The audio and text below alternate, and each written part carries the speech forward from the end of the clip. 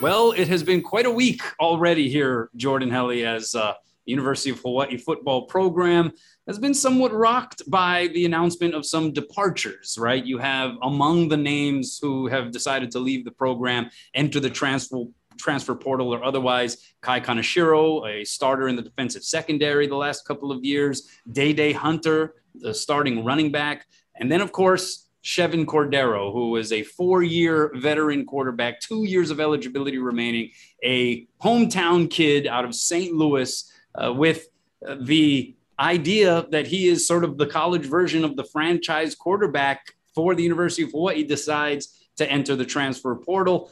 His dad, Leon, saying in a newspaper interview that it is not because he is trying to go to a bigger or better program, would not elaborate further than that. But it has led a lot to the imagination of the fans and those who cover this program. And there has, I think, been a sentiment that some of these moves, as well as some other things that are being said on social media, are indicators of there being some unrest within the program. Yesterday, something pretty remarkable happened, and it was Darryl McBride Jr., along with the help of RJ Hollis, but Darryl himself really kind of getting this thing going, opening up a Twitter Spaces chat about University of Hawaii football and the state of UH football. And this done really in direct response to the announcement of Chevan Cordeiro and what that may indicate or represent. We were on it for a little bit, just listening in, right? Just eavesdropping. There were up to 400 people that had logged on to take in some of the discussion of former players, current players who gave very direct testimony in some cases as to why they themselves had decided to transfer out. Kai Kaneshiro was one of them. Aaron Cephas, a receiver who also expressed some dissatisfaction with the current situation as it pertains to the coaching regime. And so we are going to try to walk this line here of being as responsible as possible to the fact that, hey, look, we are on the outside looking into the program, but we are going to call upon some people who have a little bit more of a direct line into the heart of the program. One of them being Darryl McBride Jr. himself, the former linebacker who spent 3 years at the University of Hawaii from 2010 to 2012, actually played through the transition of the Coach Greg McMackin regime to the Norm Chow coaching regime, and the guy who got that conversation started yesterday. We're going to hear from him. We're also going to talk with, because we got to, in an emergency situation like this, we got to talk with our resident football guru, Rich Miano. But yeah, Jordan, this has been wild. How did the news of Chevan hit you? It was quite the bombshell, right? I mean, it's 4 days removed from Hawaii's best showing, I would argue, in the Todd Graham era. Like, they looked really good on the road, at elevation, like all the things that usually lead to doom for Hawaii teams on the road. Like, they looked great against Wyoming, like arguably even better than the bowl game against Houston in that New Mexico Bowl last December. So it was just such a drastic change of events, right? And so I think the response elicited by that, or the reaction from fans, from players, from alums, like, in a way wasn't surprising, because I think that would have been the one thing to really set off alarm bells. Like, really would have, right? If your quarterback, the local kid who has been here for 4 years, who, as Christian Shimabuku of KHON put it, kind of was the light at the end of the tunnel for a program looking to kind of navigate its way out of the doldrums for a while, that led to ultimately a Mountain West Conference championship game appearance, obviously with him splitting time with Cole McDonald. But to have him leave, that I think would have been the thing that really all of a sudden, it's like, emergency sirens going off, right? It's like, okay, what's going on here? Mm-hmm. Right. To really kind of spark the conversation. And it was really interesting, the organic nature after Darryl McBride put this out on Twitter. I've never joined a Twitter space before. Same. I didn't really know how it worked. I just clicked on it. Next thing I know, I was listening to some very impassioned conversation from alums, from players, from guys who just recently left the program, to guys who had played under previous head coaches, to some fans at the end of that thing. Like, it was really interesting, organic, and I think brings up the larger conversation, right? And that's what we try to do today, and try to navigate it where we don't know exactly, sure, right? Nobody really does unless you're inside that building. And so It just, I think, warrants questions being asked. And I think that's what we try to do. Yeah, because fans can react passionately, as they tend to do, sometimes maybe overblowing certain situations. But I think, as Rich Miano will say a little later on in the podcast episode, there is at least some smoke here, right? And so what is that? Where is that coming from? What does that represent? And how serious of an issue is this potentially, as far as some of the possible dissension between either parts of the roster themselves in the locker room, or dissension between players and members of the coaching staff? And then the follow-up question of, what can be done? And so, again, we're going to try to not draw too many conclusions based on the evidence that we have here, but we are reacting to the reaction to the announcement of Chevan Cordeiro transferring out, because that's a big loss. And if anybody is sort of designed as the prototype University of Hawaii football player, right, that the state can gather around and can root on, like, Chevan Cordeiro is it, right? He was this state championship winning St. Louis quarterback star player, and now he's gone. And to lose a player of that ilk, and for it to at least based on some of the accounts, not be due to the motivation of just trying to play at a Power 5 program or something, that is apparently, according to his dad, not the motivation, then it makes you ask more questions as to, all right, why does he want to leave? What is the issue? And then you throw in that conversation that took place on Twitter Spaces yesterday, and it seems to indicate that there is some pilikia there. So we will start this episode by going ahead and playing our discussion with Darryl McBride Jr., the guy who ignited that pretty incredible, almost fascinating experience on Twitter yesterday. So let's go ahead and play that. All right, Darryl, it was great talking with you. And, yesterday I was listening to you for several hours as you and RJ Hollis, I guess, ignited this Twitter Spaces chat and conversation that grew into this thing where nearly 400 people, former players, current players, UH administrators, staff members, fans, I mean, the whole allotment, people were participating, at least listening to some of the conversation. And a lot of it was very direct. A lot of it was very pointed. There was some dissatisfaction that was created. But I wanted to ask you just how that came about. It seemed clear that was in part, at least, in reaction to the news that Chevan Cordeiro was transferring out, which a lot of people have taken as sort of an indication that there is some unrest, dare we say, or pilikia within the program. How did that come about yesterday? So once I seen the Chevan transfer news, I went on Twitter and I went to go look for any spaces talking about UH football. There was none. So what I did was I started a space.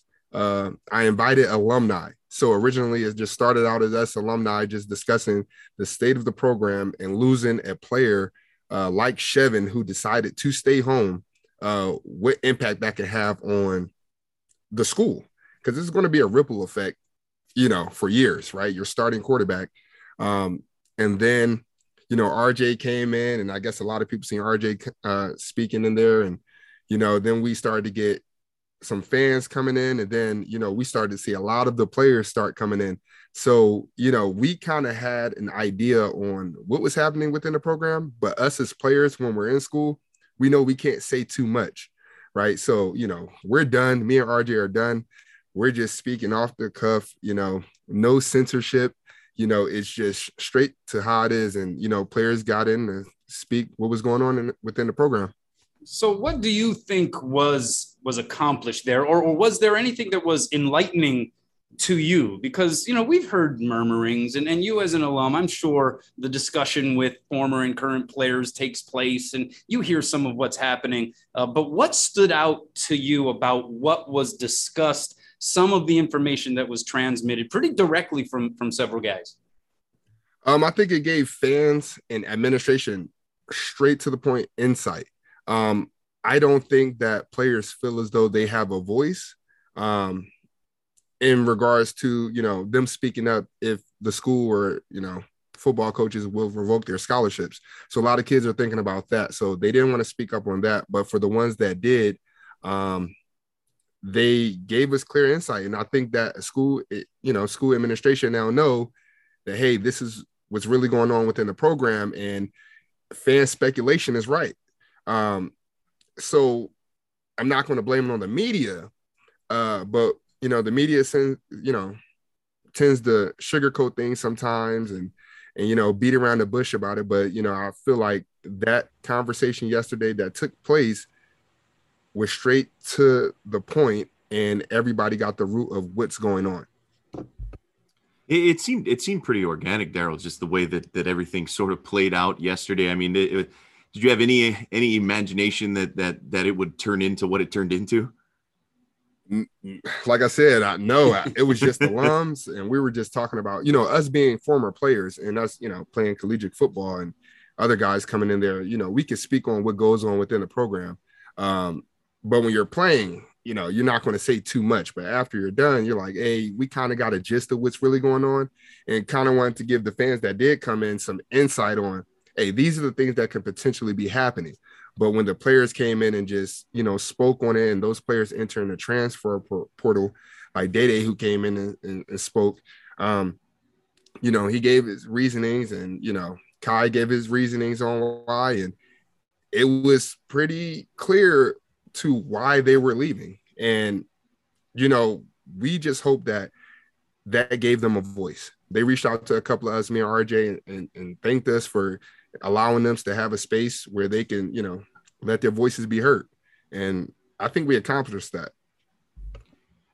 Are you comfortable sharing like what those guys shared as to some of their reasonings why they decided to leave the program?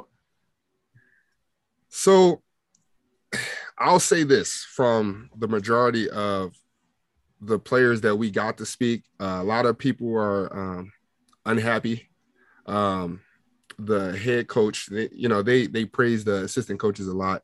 But the head guy, and I'm not here to, bash Graham or anything, because I don't know him personally. But, the way he talks to his players, the team feels as though there's a lot of disconnect amongst each other, coaches to the players, the coaches, and that disconnect doesn't work with UH football. I've been a part of that, and I've known every coach. I would hang out with my coaches, and they didn't have that connection.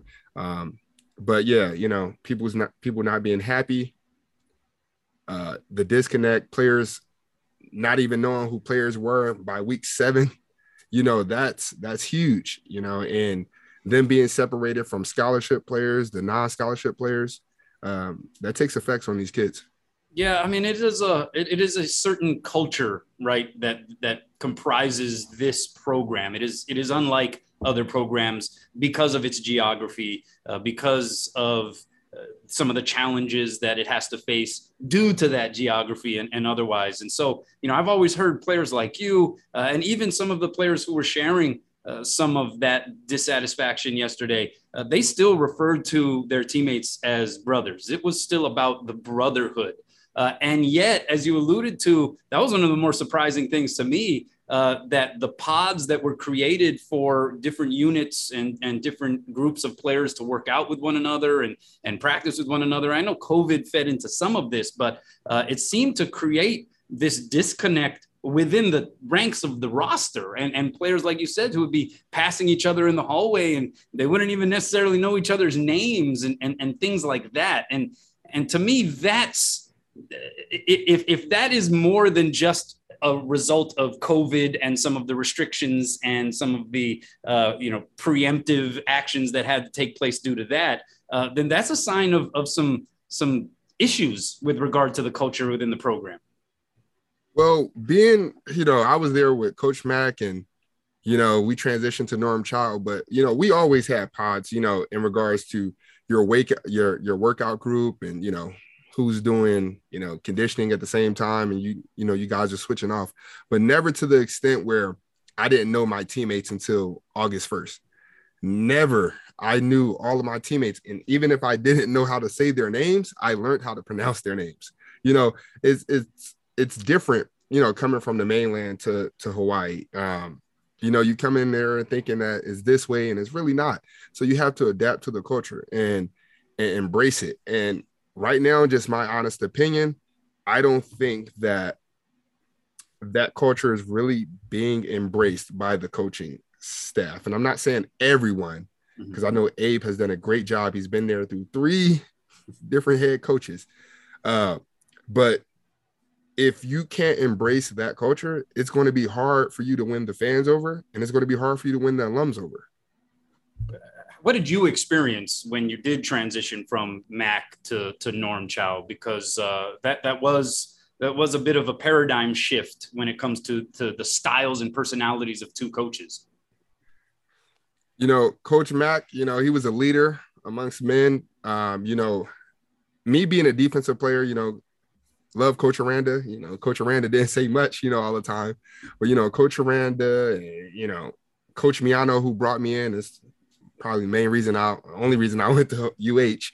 And then, I hung out with players like Coach Rolo and Coach Smith on the, offensive side of the ball. So I got to know those guys.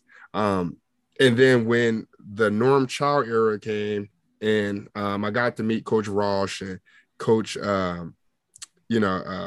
Lewis Powell, and, Coach Tuioti stayed over as well. I love Coach Tuioti.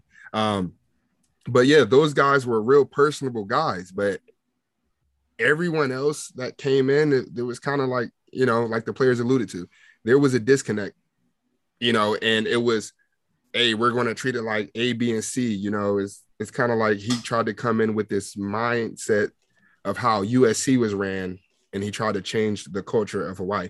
So that's why I think the success didn't really translate, you know what I mean? Like, I think we went like 6-7 that season, and they let go of Coach Mack. And, we went to this, West Coast offense, and from a run and shoot, and it didn't really work. And you've seen that over time, it didn't work. And then they transitioned from Norm to Rolo back to the run and shoot. And you see the state came alive. People was bought in. And then it goes to Graham. And though COVID played a major part in it, it just isn't the same. Yeah. So I guess that would be the follow-up question is, how much of this might be just the fact that, if it were any coach taking over and from a Nick Rolovich run staff, right? Nick Rolovich, as we know, he's a unique type of person and a unique and very sort of fun-loving, player-friendly personality. And you go to a different regime. How much of this is just the fact that it is a different coach and regime, or how much do you maybe hang it on the hook that it is this different coach and regime? That's a good question. I'll go back to just the Norm and the Todd, comparison. And then you go to the Mac and Rolo, or like 4 coaches in probably 10 years or something like a decade. And then, let me take it back to even June Jones. Look at the type of offenses we ran. Look at the type of coaches they were. When you meet those coaches, you don't think, oh, this coach, he looks like he's not, personable. You can't walk up to him and speak, and you just, the vibe you just get from, those coaches, it just isn't the same. And I think kids can sense when a coach is coming in and he buys into the culture. Like you look at June Jones, you look at Coach Mack, you look at Coach Rolo. Those guys are embedded to Hawaii. Hawaii is a part of them, right? And they embrace the culture, and kids believe what they say. Kids will want to play for coaches who've known the culture, who've played there, who've been there. But when you get these, outside guys coming in, and me being from the mainland, I can see this. You're getting these outside guys coming in, it just doesn't work, because in my mindset, when I'm looking as an alum, they get a guy from Texas or Arizona or wherever. My thought is, this is a stepping stone. He's not going to be here that long. So it just doesn't work with what Hawaii has done. Yeah, there. I guess from your perspective, right, as an alum, how do you envision? It sounded like you guys got this really tight group, right, that wants to see the program succeed. That still bleeds to see this program succeed.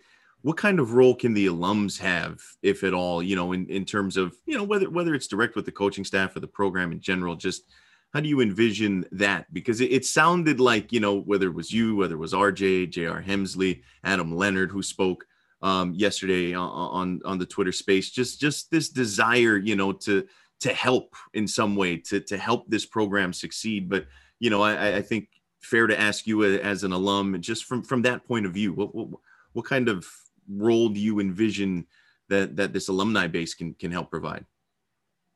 I think administration needs to do a better job of reaching out. And if it's not administration, it's the coaching staff. Or when alums call in, and those coaches need to be available or should be available or make themselves available to speak to the alums. We've been there, we've played there, we understand, how to succeed there. And I feel like, if that's not done, you're now creating a disconnect amongst the players, the alums. And one thing I don't want to happen is, don't only reach out for the alumni when you're needing money. When it comes to, where we could help mentor these guys so they're not getting in trouble, or, give advice, come in and speak publicly to these kids. I think we're all for that if somebody reaches out. And I've reached out plenty of times, and not just within this coaching staff, prior as well. And I'll tell you this, when I will reach out to Coach Smith or Coach Rolo, they'll get back to me. I'll reach out to this coaching staff. I don't hear back too much. So, I feel as though the administration and not just the coaching staff needs to do a better job of keeping the alumni, in the program. From a player's standpoint, is taking away what you heard yesterday in particular, kind of in this open forum. I don't know what kind of conversations you've had in private or anything like that. Not asking you to touch on those, but are there things you would like to see? You talk about sort of buying into the culture, some of these kinds of things, but is there things you feel that, could be sort of maybe not easily, but would be achievable in terms of kind of shifting things around from within the locker room? I think coaches need to make themselves personable. I know a lot of players said that, their coach would invite, only starters to his house. And, so things like, creating a leadership council, that way, having some guys that can go to the coach and express their issues with them, and just seeing how they can, fix things. That is probably priority number one, is a leadership council. Two, I'm not sure what type of funding is out there. But on Twitter yesterday, I just played around with the idea of coaches hiring a football retention coach, right? Bringing those kids in that's on the cusp of transferring, because the transfer portal is a dangerous place now. You can really get stuck in there, and kids can lose scholarships that way and not have a home.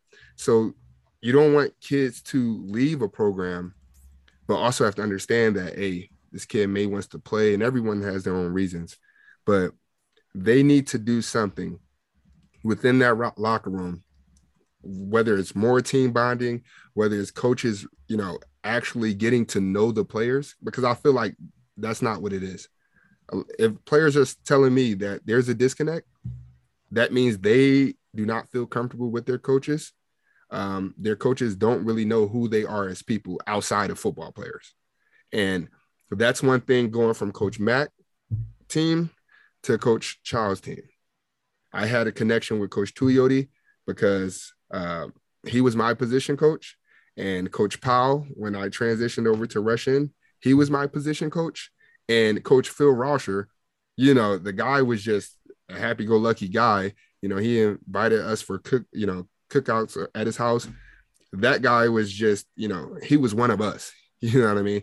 So that is what's missing. So leadership council, retention, personnel, and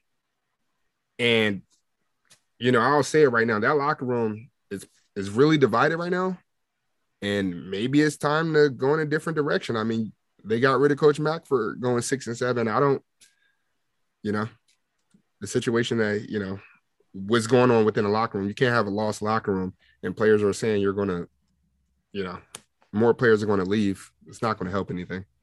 Yeah, well, it is a crazy week, right? After what was a really positive conclusion to the regular season with that win in Laramie. And then just days later, all of a sudden, you know, things have come a bit undone.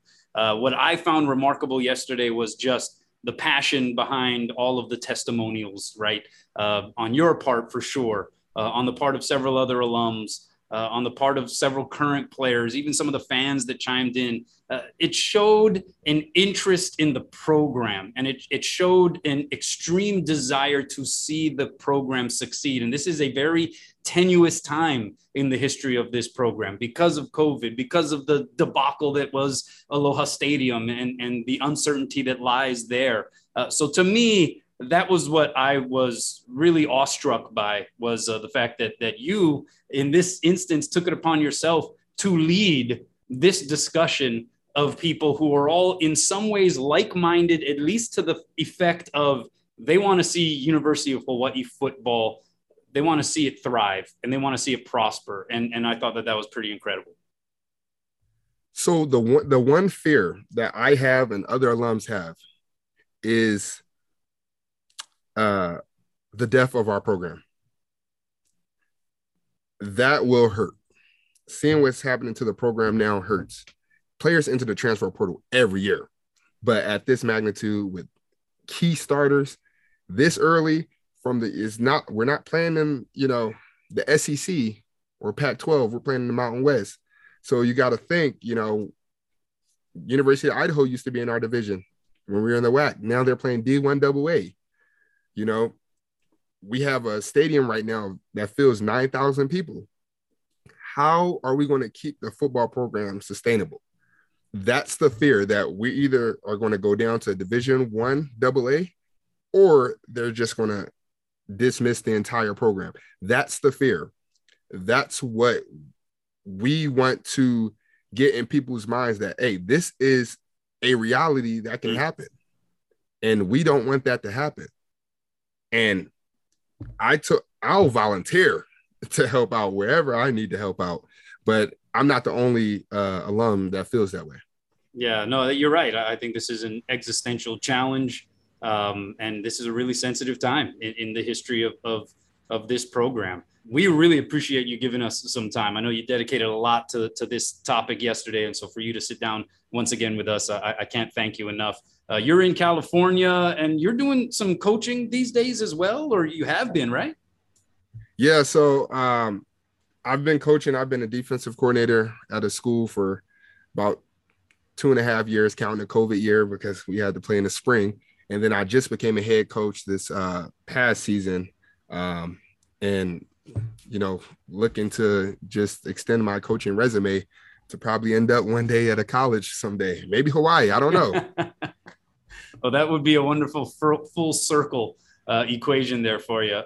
Hey, we appreciate it, man. All right. Sounds good. Good talking to you guys. All right. Take care. All right. Big thanks to Darryl McBride Jr. for making some time for us. How did that hit you? I mean, again, he posed some pretty hard, direct, tough questions here once again, Jordan. He really did. And I think, you know, it was great to talk to him because he was sort of the spearhead of yesterday's conversation. And I think you hear from him, right? The passion of these alums, like these guys care deeply about their program. And I think, you know, it may sound, you know, a little chicken, little sky is falling, but I think it is very real for a lot of people, especially folks who played in this program. The future viability of football at the University of Hawaii, just with everything going on. And again, I think it's fair to point out, like, Todd Graham's 500 through 2 years. Like, they haven't lost a majority of their games. And so that, I think, bears repeating. But, you know, I don't think it's not to say that this sense of real concern from folks very connected to this program isn't legitimate. Like, I don't think that feeling is something that should just be poo-pooed and be like, oh, these guys are, you know, they alarmists and all those kinds of things. Like, I think there are real things to point to. It's like, look, they are very much invested in making sure that they are willing to fight for this program to make sure that it doesn't just go by the wayside or doesn't drop down a division or something like that. Right. Yeah. I think we can all be that from them. I think we can all be behind that general sentiment, right? This program in its current state, this is their legacy, right? It's the legacy of these alums over the history, the vast history of the program, decades upon decades, generations of players. And so to see that passion, I think, was something that was actually uplifting to me at a time where I think everybody was a little disappointed to hear the news that Chevan Cordeiro is leaving. I think there was at least a positivity that came out of the fact that it was such an impassioned discussion yesterday about this thing, this wonderful, beautiful thing that is University of Hawaii football, and how best to protect it. And if there needs to be change, or if there needs to be an adjustment somewhere within it, how best to accomplish that. And so I thought that part was certainly uplifting, the silver lining, if you will, to some of the negativity here this week. With that said, it is an emergency episode. And so we got to talk with our resident football guru, Rich Miano. Spent the season in the booth calling University of Hawaii games on Spectrum Sports pay-per-view with him. You were part of the pregame, halftime, and postgame crew. So that was a lot of fun to be able to experience that with you guys. So let's go ahead and play our chat with Rich. All right, and so we're talking with our resident football guru, Rich Miano. He's a popular guy this week, obviously doing a host of interviews because it has been pretty earth-shattering, the news received out of Manoa, with a couple of standout starters who have decided to enter the transfer portal. The obvious headline, though, revolved around Chevan Cordeiro. When you have your 4-year veteran quarterback, an incumbent starter, the college version of a franchise QB, deciding that he's going to go elsewhere. And his dad quoted in the newspaper saying that it has nothing to do with his wanting to broaden his horizons or go to a bigger or more name brand program. It just begs a lot of questions. So first off, Rich, thanks for joining us again. Always a pleasure. It's been an awesome season working with you covering the UH football games. But I just want to ask you, when you first heard about the Chevan Cordeiro announcement, there have been some murmurings, but how did it hit you when it became official? Yeah, no, you're exactly right. You know, we've heard these rumors for multiple weeks, and frustrating wouldn't be the word when the final announcement. It was more like a barrage of Max Holloway kicks and punches that just seemed to continue to happen in this program. And it just, you know, the day Hunter, the day before, to me, maybe the best back since Alex Green, and the guy that potentially can play on Sunday. You know, that was a big loss. But then everybody said, hold your breath, because the guy that's going to be the glue to this offense, to this program, is Chevan Cordeiro. If they lose him, and I'm with that group, that if they lose him, this is the biggest blow in University of Hawaii history. Yeah, the transfer portal is in its gestation stages, but it's a huge loss.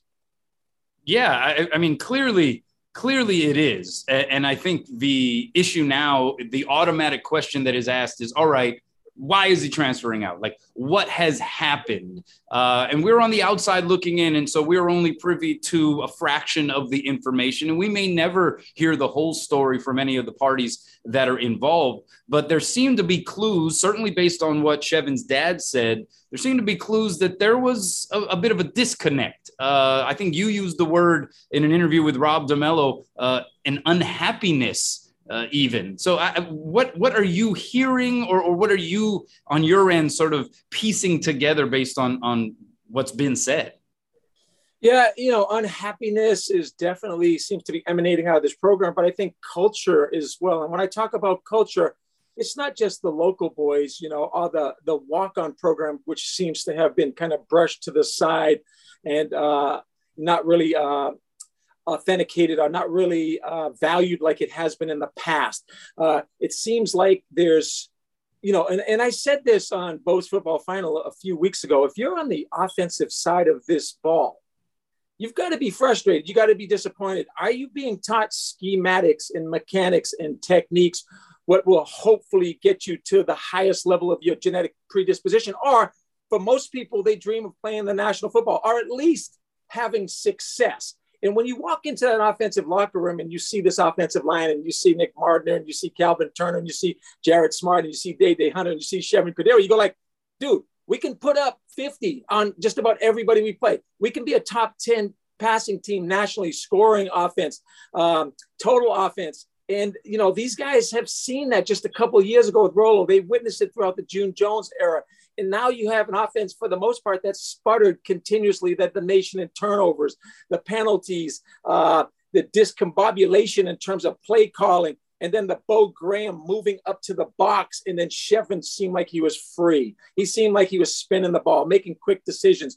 And if you looked at those last 2 games of the season, I think you saw the MVP of this conference. I think you saw the ceiling is limitless. And then when you have your franchise quarterback decide to leave a program, the state of Hawaii, his girlfriend's here, his family's here, he made that commitment to us. I can't imagine, other than a Colt Brennan leaving years ago, a bigger loss to this program. It comes on the heels of Day Hunter also announcing that he's leaving, right? So you've got your starting backfield and all of that. You've got a number of other guys going, some various levels of the depth chart, basically, right, Rich? And so is it the tip of the iceberg as we look at it? I think that's the fear for a lot of folks, right? Is that, look, with the rumored departure of Cordero, your quarterback, to go along with some of these other effects, right? And it's not unique to the University of Hawaii. You know, you've got starting quarterbacks transferring elsewhere. You've got, you know, high profile guys. You've got guys, you know, 4 years into a program looking to upgrade, if you will. Like that's not unique.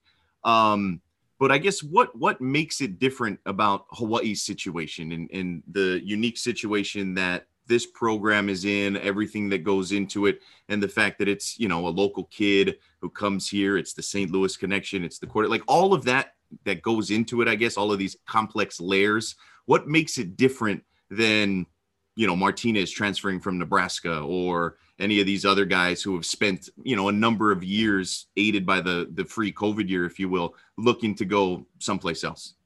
Well, I think, you know, there's rumors and there's innuendos and there's all kinds of stories, but you saw Aaron Cephas, you saw some of the current players, you saw some past players that know current players talking about the culture and how the lack of respect for this culture, whether that's a local culture, whether that's a football culture, you know, we could have a whole show on that.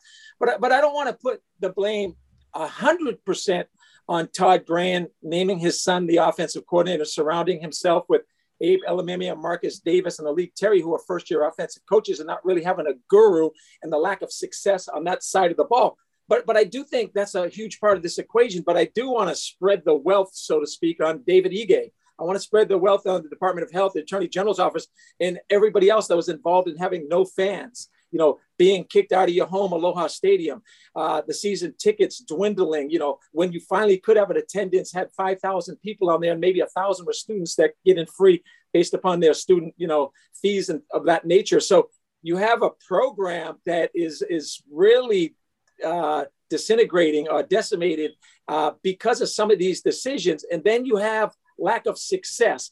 And when I talk of lack of success, you know, this coach had gifts, and I'm talking about Christmas gifts greater than maybe Santa Claus from Rolo's 10 and 14. Because when you look at Cordero, Turner, Hunter, Mardner, Bethley, Muasau, Cortez Davis, Jonah Laulu, Blessman Ta'ala, there's more than that. And these are football players that expected success at the highest level. You know, last year, truncated season, 5-4, win against Houston, that was all good enough. But they knew going into the locker room this year that this talent was undeniable. And I haven't even talked about special teams. Special teams, and I'll challenge somebody to say there was a worse special teams unit in the nation in terms of block punts, in terms of muff kicks, field touchdowns on field goals and kickoff returns, and you know, all those other areas, net punting, whatever it is. If it wasn't for Halverson, it wasn't for Shipley, I mean, this would have been a really horrible special teams unit as well. I'll pay to watch this defense, Jordan. I'll pay to watch schematically, technically, whatever else. So it's not just an indictment on Todd Graham, but it is an indictment on the offense. It is an indictment on the special teams. It is an indictment of the state of Hawaii and the care for this program. Where is the money stepping up to make this a first-class program? And I'm talking about banks, and I'm talking about big donors, and I'm talking about people that actually say they care about this program. But where is the follow-through? Where is the backing? Because right now, this program is on life support. And I'm not just talking about football for all you people out there that think that football doesn't make money. It does make money, and it supports non-revenue producing sports. And if this program continues to dissipate in terms of season ticket holders in football. And it's a scary proposition for the future of our children, because I think this is a necessity for our children to dream and have Division I sports. Yeah, and I think it's fair to bring all that up, right? Because I don't know all of the intricate details, but the fact that, you know, there were hiring freezes at the state and all of this kinds of stuff, right? And what exactly was Todd Graham allowed to do in terms of hiring a special teams coordinator, right? Hiring assistants. Like it was tough. Don't get me wrong. And so that factors into it quite a bit, right? And so with all of those factors, right? The fact that this program, as you put it, you know, there's this doom and gloom, I think, feeling that changed drastically after the Wyoming win on Saturday and then Chevin's announcement just 4 days later, where it really seems like this program is at a significant crossroads, right? Where everything is going against it. Public sentiment, literal public support, dollars, everything, stadium, you name it, everything. And so the people in charge, right? Whether it's David Matlin, whether it's Todd Graham, whoever you want to kind of put the onus on, like they got to get it right? Like at this point, like they have to, the margin of error is so thin that you can't afford, I guess I'm saying, I don't know if that's your opinion, Rich, to really get it wrong, to have a situation where you've got this massive swell of player discontent, of fan discontent. Like you've already got all of these other things working against you that is more or less out of your control. And so the things you can control, like you gotta almost hit a home run. Otherwise it seems like we're really in dire straits. Yeah. And let me expand upon that, Jordan, because in recruiting, right, there's two things that Hawaii can sell.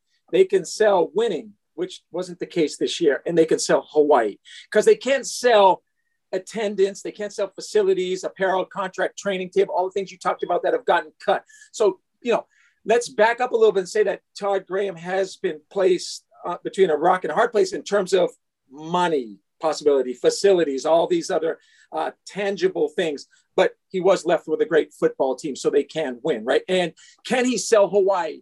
I don't know. And you know, does he love Hawaii? Can he sell it? You know, you look back to June Jones, Nick Rolovich, the successful coaches, you know, they had a passion for Hawaii. They had a love for Hawaii. There was a wife, there were kids, there were careers here in Hawaii, whatever else. I'm not saying you have to be a local boy. I'm not saying all of that thing. But, you know, when you put together your staff, right, is there a Ron Lee, a Cal Lee, a George Lumpkin? You know, is there a Brian Smith, a Craig Stutzman, what else? Look at this coaching staff when we talk about culture. Abe Elamimian has changed from a defensive back coach to a first-year running back coach. Victor Santa Cruz got his title of defensive coordinator or whatever it was, co-coordinator last year, taken away. Now he coaches defensive ends. Jacob Euro is a heck of a coach, and you don't hear about him, and he's doing a phenomenal job with Darius Musel, whatever else. That's what I'm talking about, the culture of Hawaii. We don't necessarily have to have local coaches. We don't necessarily have local recruits, but we are proud when they do well. We are proud when we can sell Hawaii because we care about it. We bleed green, whatever else. If it's just a coach that's passing through, good luck, because to the time you figure out the politics, the time you figure out the administration, the time you figure out what you don't have, which I hear all the time, you know, chartered flights and, you know, training tables and apparel contracts and facilities, it's too late. It's too late. So, you know, I don't know. I'm pretty passionate about this subject, and I'm not saying that we need to make a head coaching change, but I think if David Lassner, if David Matlin don't know that something's going on in this program, they need to investigate, because again, this program is bigger than all of us, and it's more important than most people can imagine. Yeah, I think what you guys are describing, this is a very sort of existential equation right now that the University of Hawaii athletics program is facing. And it seems to be the consensus reaction to the news of these particular players who have decided to depart from the program, namely Chevin Cordero, that those are indicators of dissatisfaction within the program, dare I say dissension within the program. Do we need to be careful as to how we read into that? Is there a possibility that there is an overreaction in response to the departure of Shevin? Or do you think that by and large, what many of the fans on social media and otherwise have presented as a sign that there is a little bit of pilikia right now in the program, do you think that that has merit? How do we view that? How do we walk that very difficult line, particularly as people who are on the outside of the program looking in? Yeah, it's a real precarious line, right? And, you're straddling that thing, and if one foot's, too close to that line and it's about to jump over, you're in a perilous state, so to speak. So, when you're Dave Matlin, right, every single team has what they call end of the season reports. Every player talks about their experience as an athlete, especially the seniors as they're leaving. Dave Matlin should get involved with those seniors and see what their take is, as well as the rest of the underclassmen, right? And find out why these guys, it's almost like an exit interview when you talk about any corporation in America, right? And then you go, let's talk to the athletic trainers. Let's talk to the student service people. Let's talk to the maintenance people. How are these people being treated? What is their reflection of this program and the leadership of Todd Graham and David Matlin? And that's why I'm not saying it has to be an independent study, but it has to be something that David Lassner has to really be concerned about, again, because you're talking about a program that's already losing millions of dollars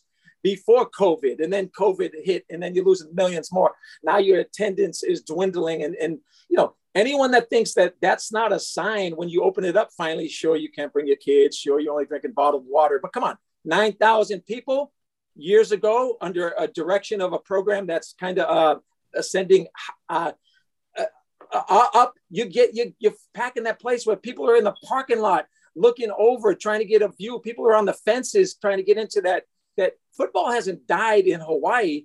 And we've got to make sure that this program's going in the right direction. So yeah, there could be this, there's always going to be players, Kanoa, right? That are unhappy. Yes. They're not playing. They're a backup quarterback. They're whatever else.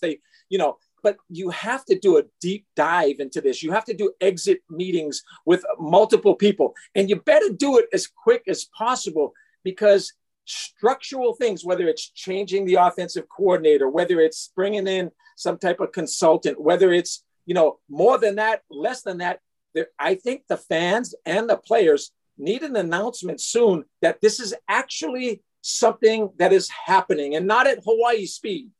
I'm talking about we need to do this quickly, because I think there is enough concern to get moving on something of that nature. Yeah, I can understand that. Almost a bit more of an exposure of the program, so to speak, right? A little bit more of a clarity for the fans and the would-be supporters of the program, because you don't want to lose the sentiment of the fans and their passion, right? As you mentioned, they have not been allowed to gather in mass numbers to support this program in person. And so it is all the more challenging to maintain that connection. And so I do think what you were talking about is important.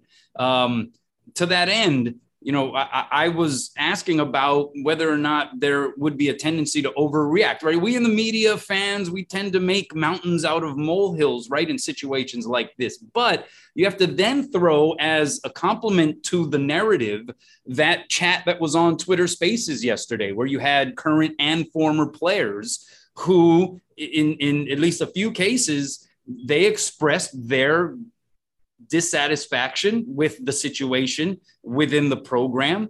There were a few players that were much more direct about their dissatisfaction with the coaching staff. And like you said, there are always going to be players that aren't going to vibe, especially when you have a changeover in regime. There's always going to be players that just aren't going to vibe with the new guys, right? And so there might be some of that as well. But I think it begs the question as to, all right, what can change? What can realistically change to try to salvage the overall narrative here as it pertains to UH football?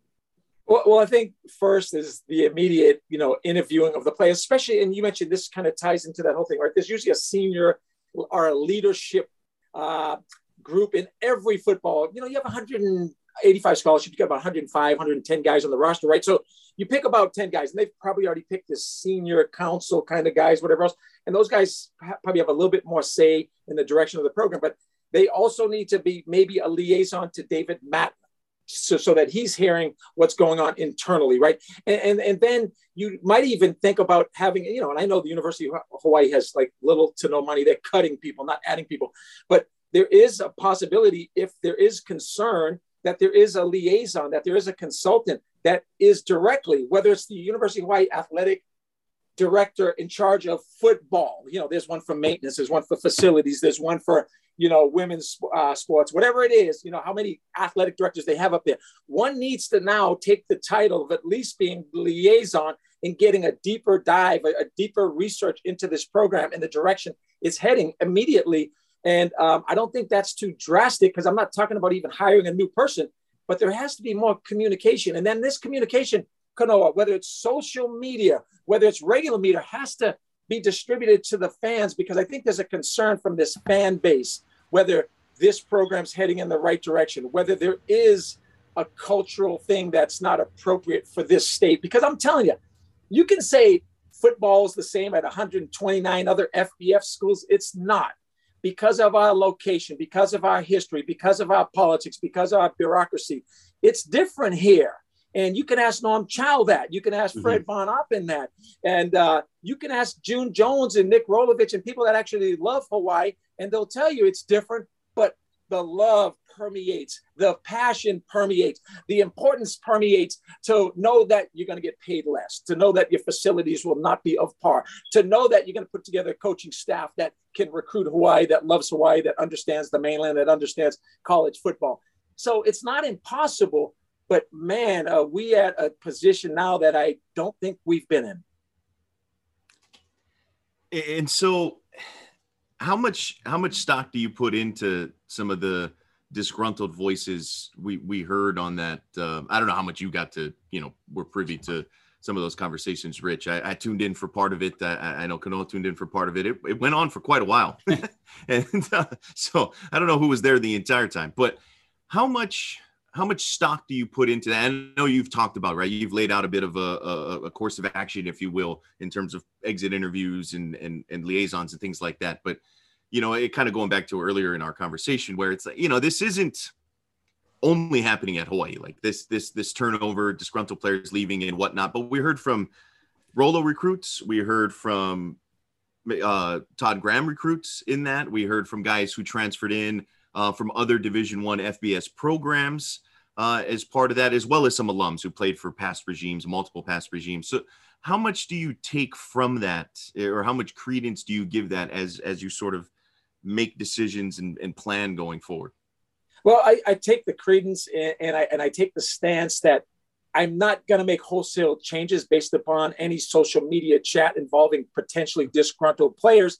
But I do, once again, think there is enough smoke to know that there's a potential fire. I do think there's enough information out there that needs urgent type of action, because, you know, this transfer portal thing in the day and age of these kids is so different than when I played or even when I coached or whatever else. But I do think that if you're not a player's coach, if you're not teaching these kids what they want to learn on the next level or to be successful or reach their genetic potential, these kids, they know what they're talking about. They know what others are getting in college football. They know what their peers are going through in some other institutions, whatever else.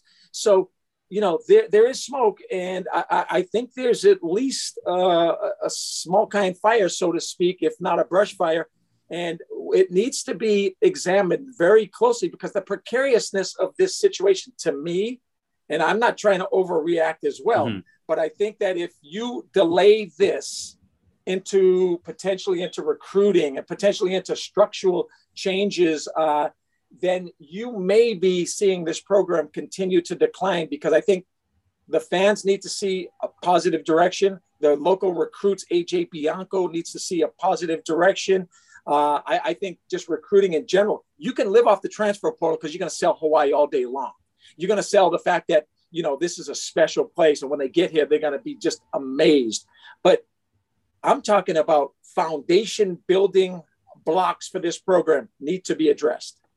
Yeah, you know, you mentioned AJ Bianco, who happened to be, from what the indication was, listening on that chat yesterday.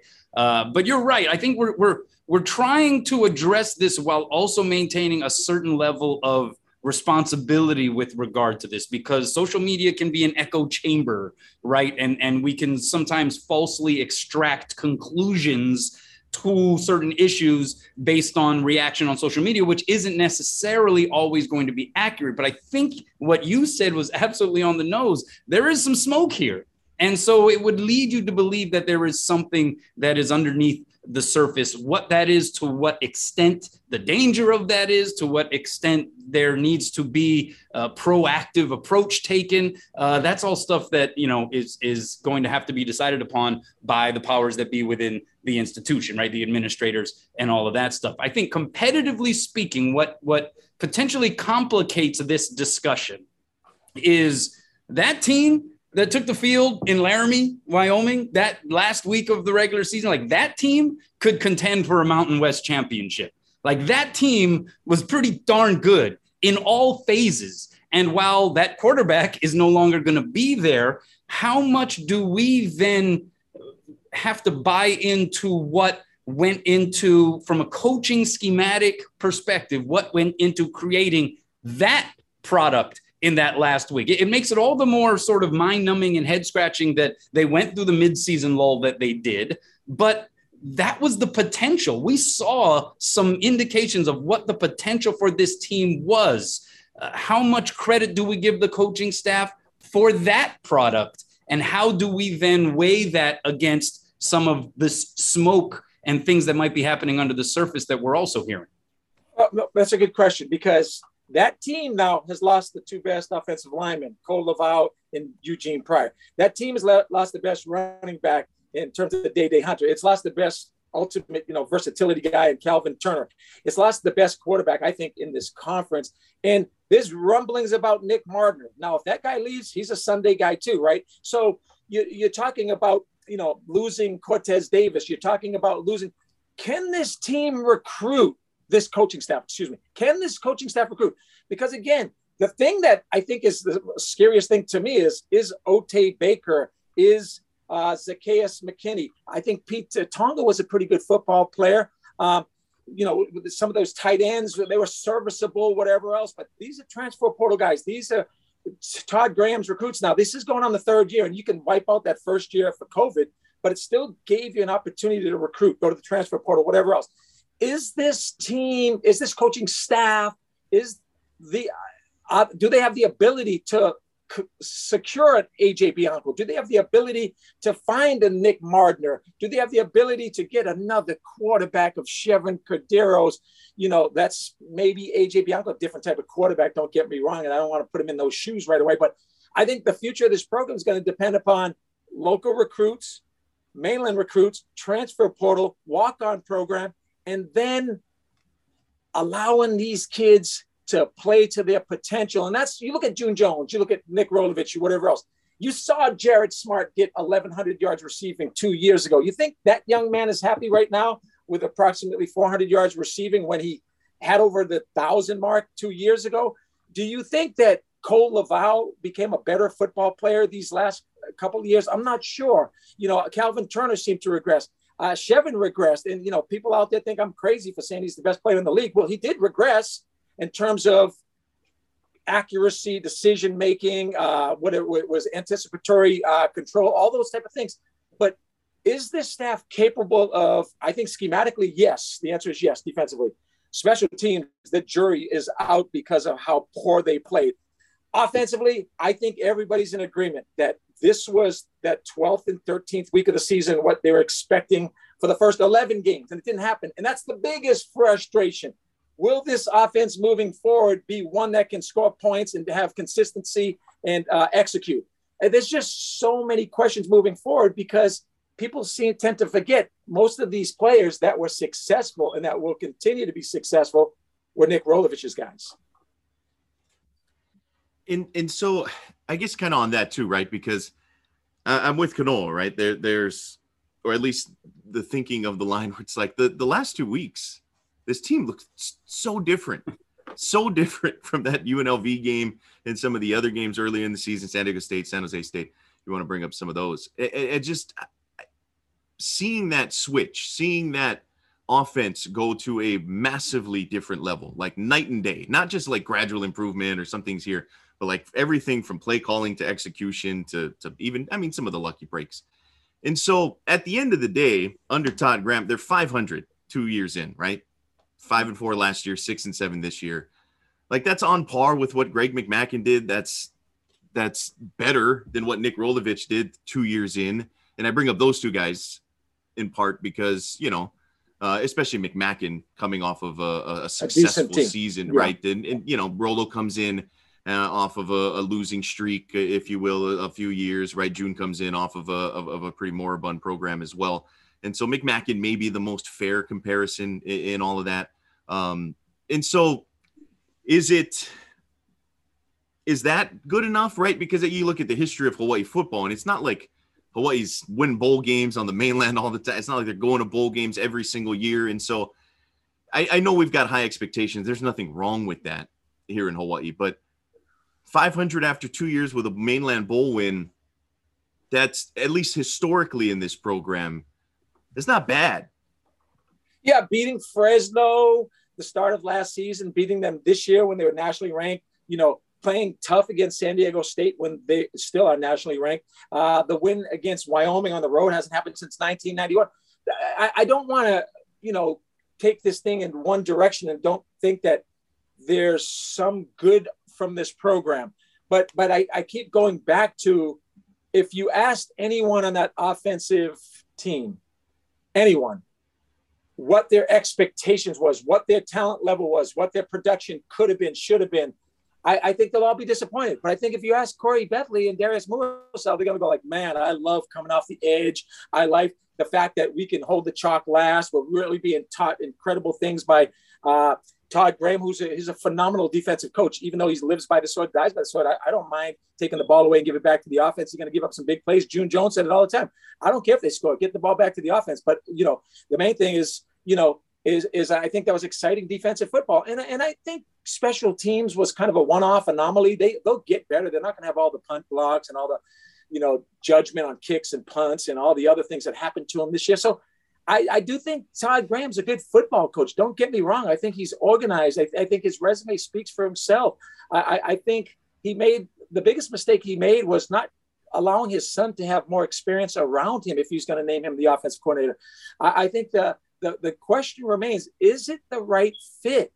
And I think fit is important in this particular job, more so than maybe any others, because you got to know Hawaii. You got to understand and appreciate and respect and love it. And to me, it goes back to fit. It doesn't go back to Todd Graham being a good football coach, because he is.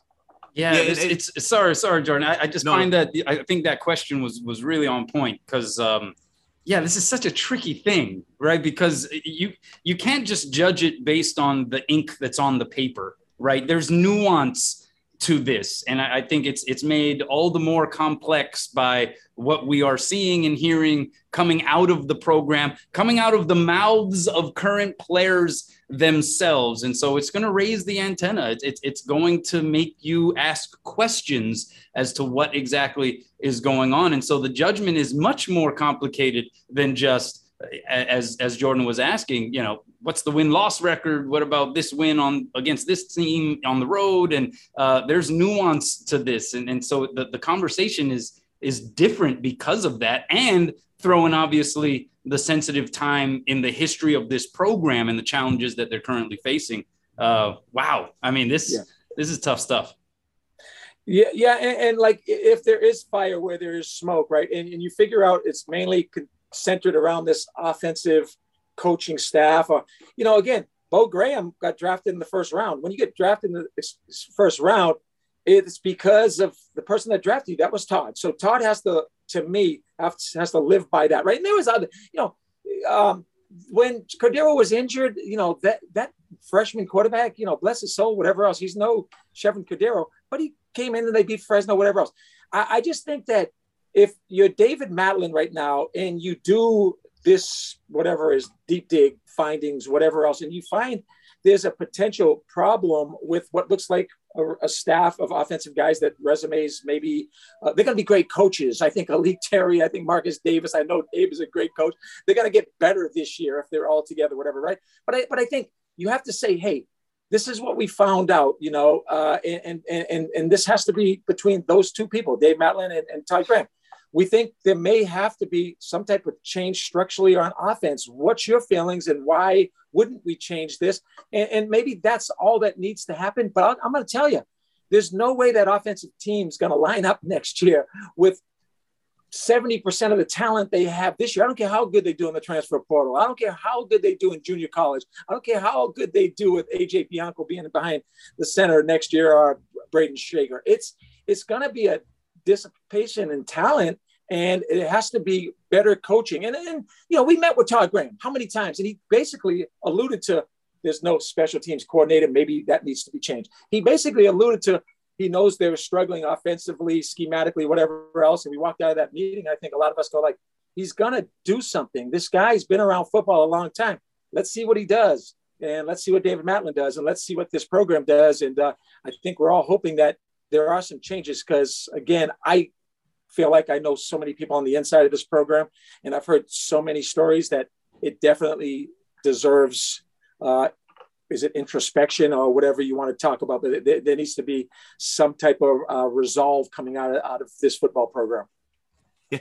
Introspection is a good word, I think, for the thank you, because situation. sometimes on the broadcast I'll invent words. We're talking 2.5 hours, so you got to invent words sometimes to get through some of these games.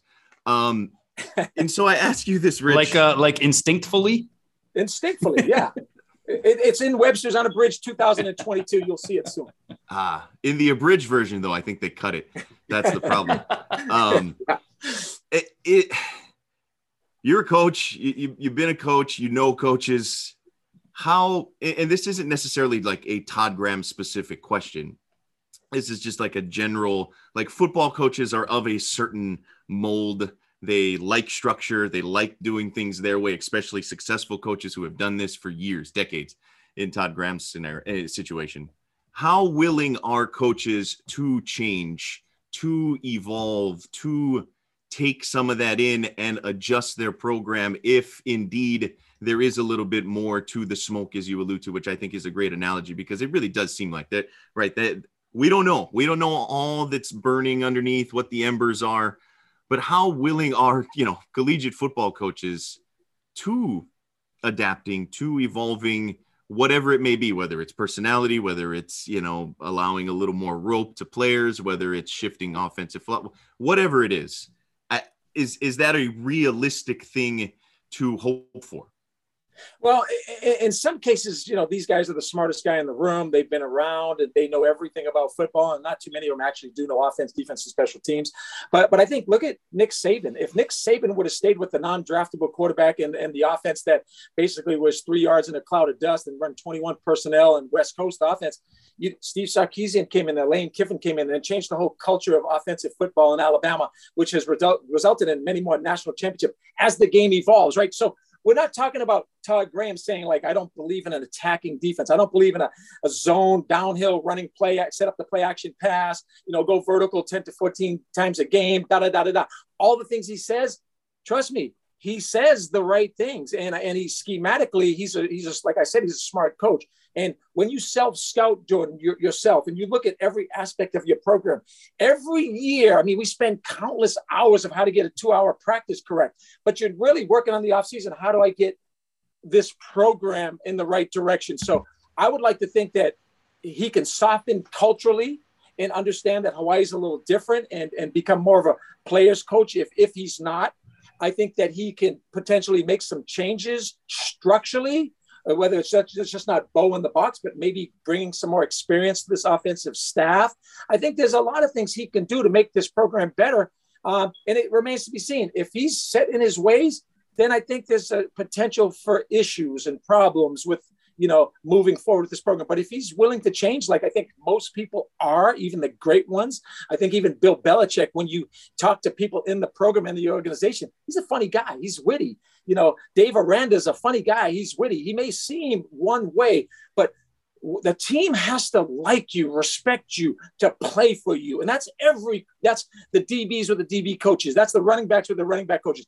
That's almost, so you evaluate your staff, right? And you got to make some hard decisions. And that, if this staff comes back exactly the same as it was last year, if there's no change in this program, I don't see the fans being appeased. I don't see the football, guys that know football thinking that this is a successful formula moving forward.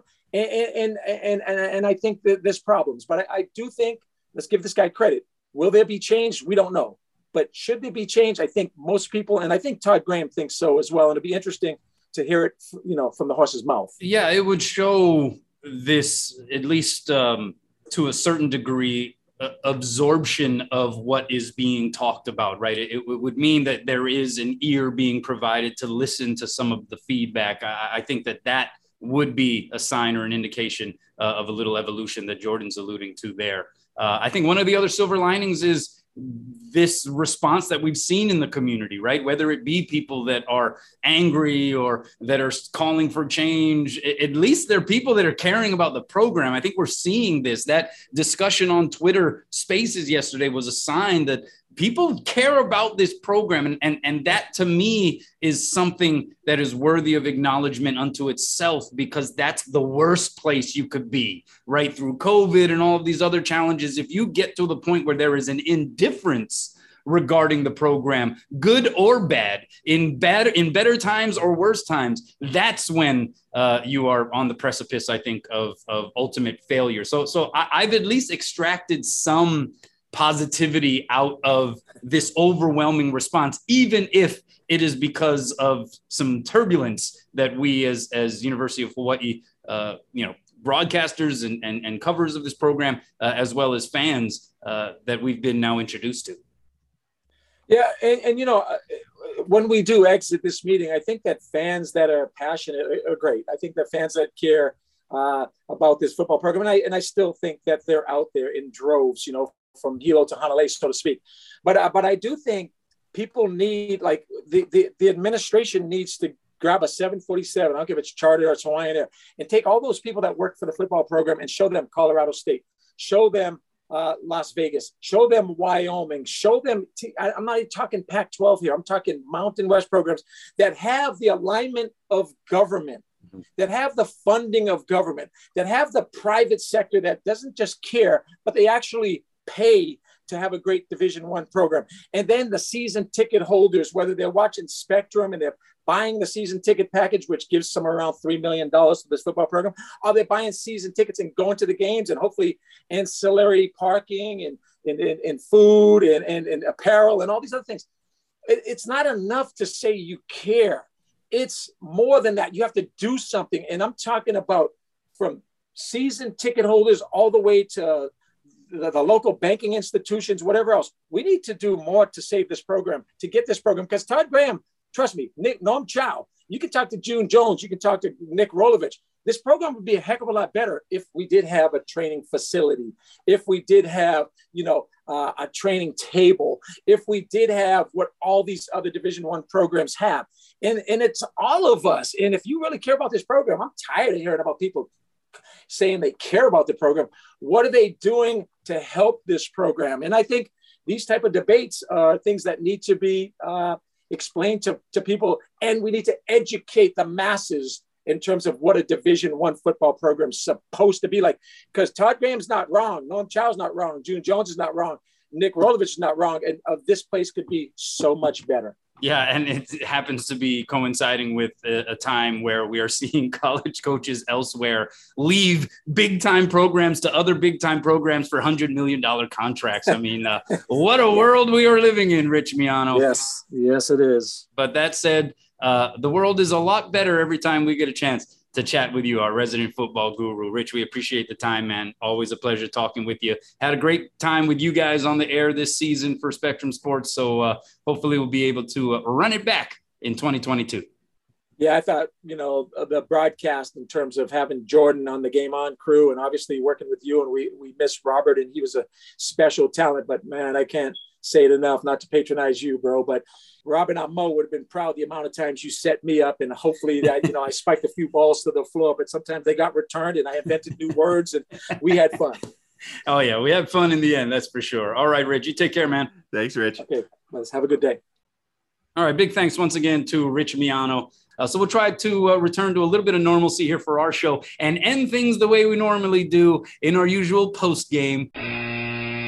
Best and worst, brought to you by Waste Pro Hawaii, Maui's premier full-service refuse company, offering various sizes of dumpsters and roll-off containers for commercial construction and residential use. Family-owned and operated with over 40 years of service to the Maui community, Waste Pro Hawaii is committed to customer service and responsible waste management. Visit wasteprohawaii.com for services information. All right, maybe we start with the worst so we can end on a more positive note with our best. Yeah, all right. So you want me to go first?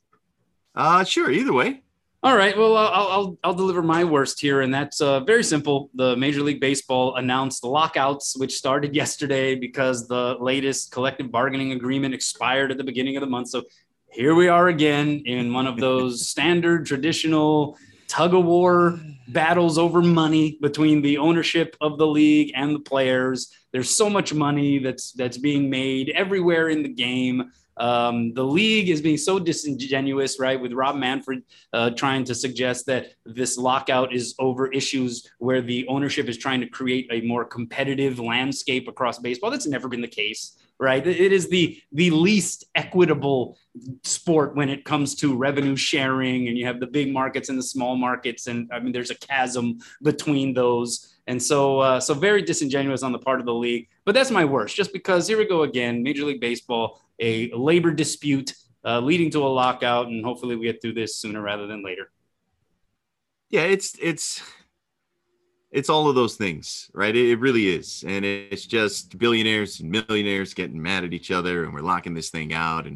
And it's a real bummer, because I think baseball is in a position where they are full of young stars that they can capitalize on and sort of bolt in to this new age. And they've seemingly started to embrace the digital media age that is Major League Baseball, embracing that and starting to promote the game and these young players individually a little bit better, and trying to win over the younger demographic. And you know what won't win over the younger demographic? Not playing baseball games and locking this thing out like 1994. All we're going to get is another steroid-induced rebound from the league. Like that's what we're heading towards. We're heading towards another, steroid boom where it's like, we got to win over the fans. We need more home runs. That's right. I hope that's not the case. We already have enough home runs. But that was the case. So. That actually was the case. Yeah. So, all right. What's your worst? Repeats itself. Yeah. Mine's is a little more just like a little more flippant. Adrian Peterson signed with the Seahawks yesterday, the 3-8 Seahawks, and Adrian Peterson who signed with the Titans, who love to run the football, and he couldn't really cut it there. It just sort of seems like two washed up entities kind of just trying to rekindle something, right? Like I've developed into a bit of Seahawks fan, spent a lot of time in Seattle, been to a few games, love Russell Wilson, big fan, pretty big Pete Carroll fan, but I think the time has kind of run out there. Like it probably makes sense to make a move.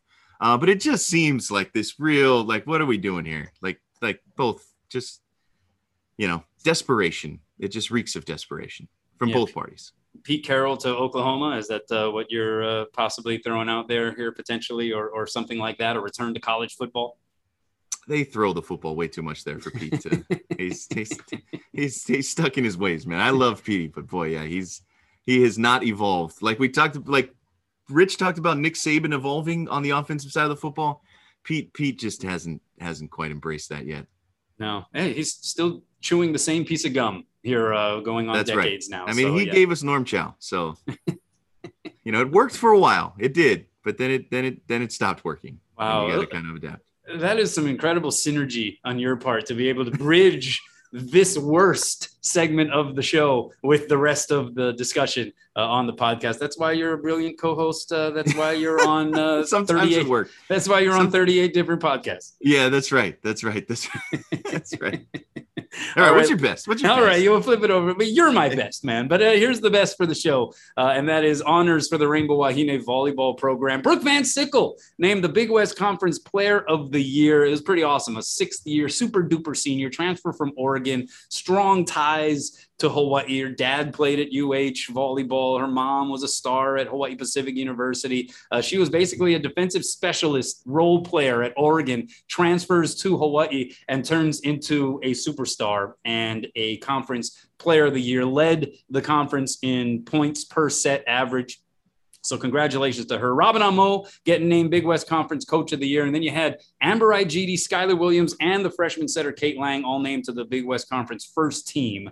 The Rainbow Wahine, of course, winning the Big West for the second straight season. They are scheduled to play Mississippi State, nationally ranked, out of the SEC in the opening round of the NCAA tournament in Seattle tomorrow. Mississippi State actually finished second place in the conference behind the defending national champ Kentucky. So good luck to them, but that's my best because, hey, look, they were up against very tough circumstances, right? All the Big West Conference teams were because they didn't play any volleyball last year. Just about every opponent they played throughout the season did play volleyball as recently as earlier in 2021. And so they were behind the eight ball, so to speak, and they had some catching up to do. And I think Robin Amo save the final night of the regular season 5-set loss to UC Santa Barbara. I think Robin Amo had this team playing its best volleyball when it mattered the most down the stretch, and hopefully they can make some noise in the tournament. Yeah, that's right. Really solid season. Really solid season, particularly after, the slow start in the non-conference in large part because they hadn't played in 2 years. Well-deserved honors for everybody across the board. Those middles are good, by the way. Oh, man, they're fun to watch. Yeah. It didn't really turn into what we expected it to turn into on the last day of the regular season against the Gauchos. They had a little bit of the last laugh bragging rights, but that's all right. Hawaii will take the conference trophy and the NCAA tournament bid compared to a couple of losses or would-be wins against UCSB any day of the week. What's your best? Yeah, absolutely. I'm also going with some Hawaii athletics. We like to balance out the scales a little bit, right? Recent signing day late last month for a lot of sports, including swim and dive. And my cousin, Isabel Miraz, that's right, whose grandmother is from Lanai, signed with the UH swim and dive team. She's out of Davis High School in Northern California, native of Vacaville. And she's going to be a scholarship swimmer at the University of Hawaii. I'd like to claim a little credit as side recruiter in all of this, turned down some schools on the East Coast, some schools from some bigger conferences as well. As the Ivy League. So, if anybody wants to send some credit on the press release when they finally put that out from Hawaii Athletics. My cousin she's coming to swim in Hawaii. It's pretty cool stuff. That is pretty darn cool. And congratulations. That's a cool connection there. That's our best and worst, brought to you by Waste Pro Hawaii, Maui owned, Maui operated for Maui's people. Big thanks to Daryl McBride Jr. and Rich Miano. This was a bit of a hefty episode, but obviously a lot of big news here this week as it pertains to UH football. So I hope you were able to enjoy some of it. Hit us up on Twitter at Kanoa Leahy, at Jordan Helly, or at TalkSports 808. Jordan, have a good weekend. Talk to you again soon, bro. Thanks, man.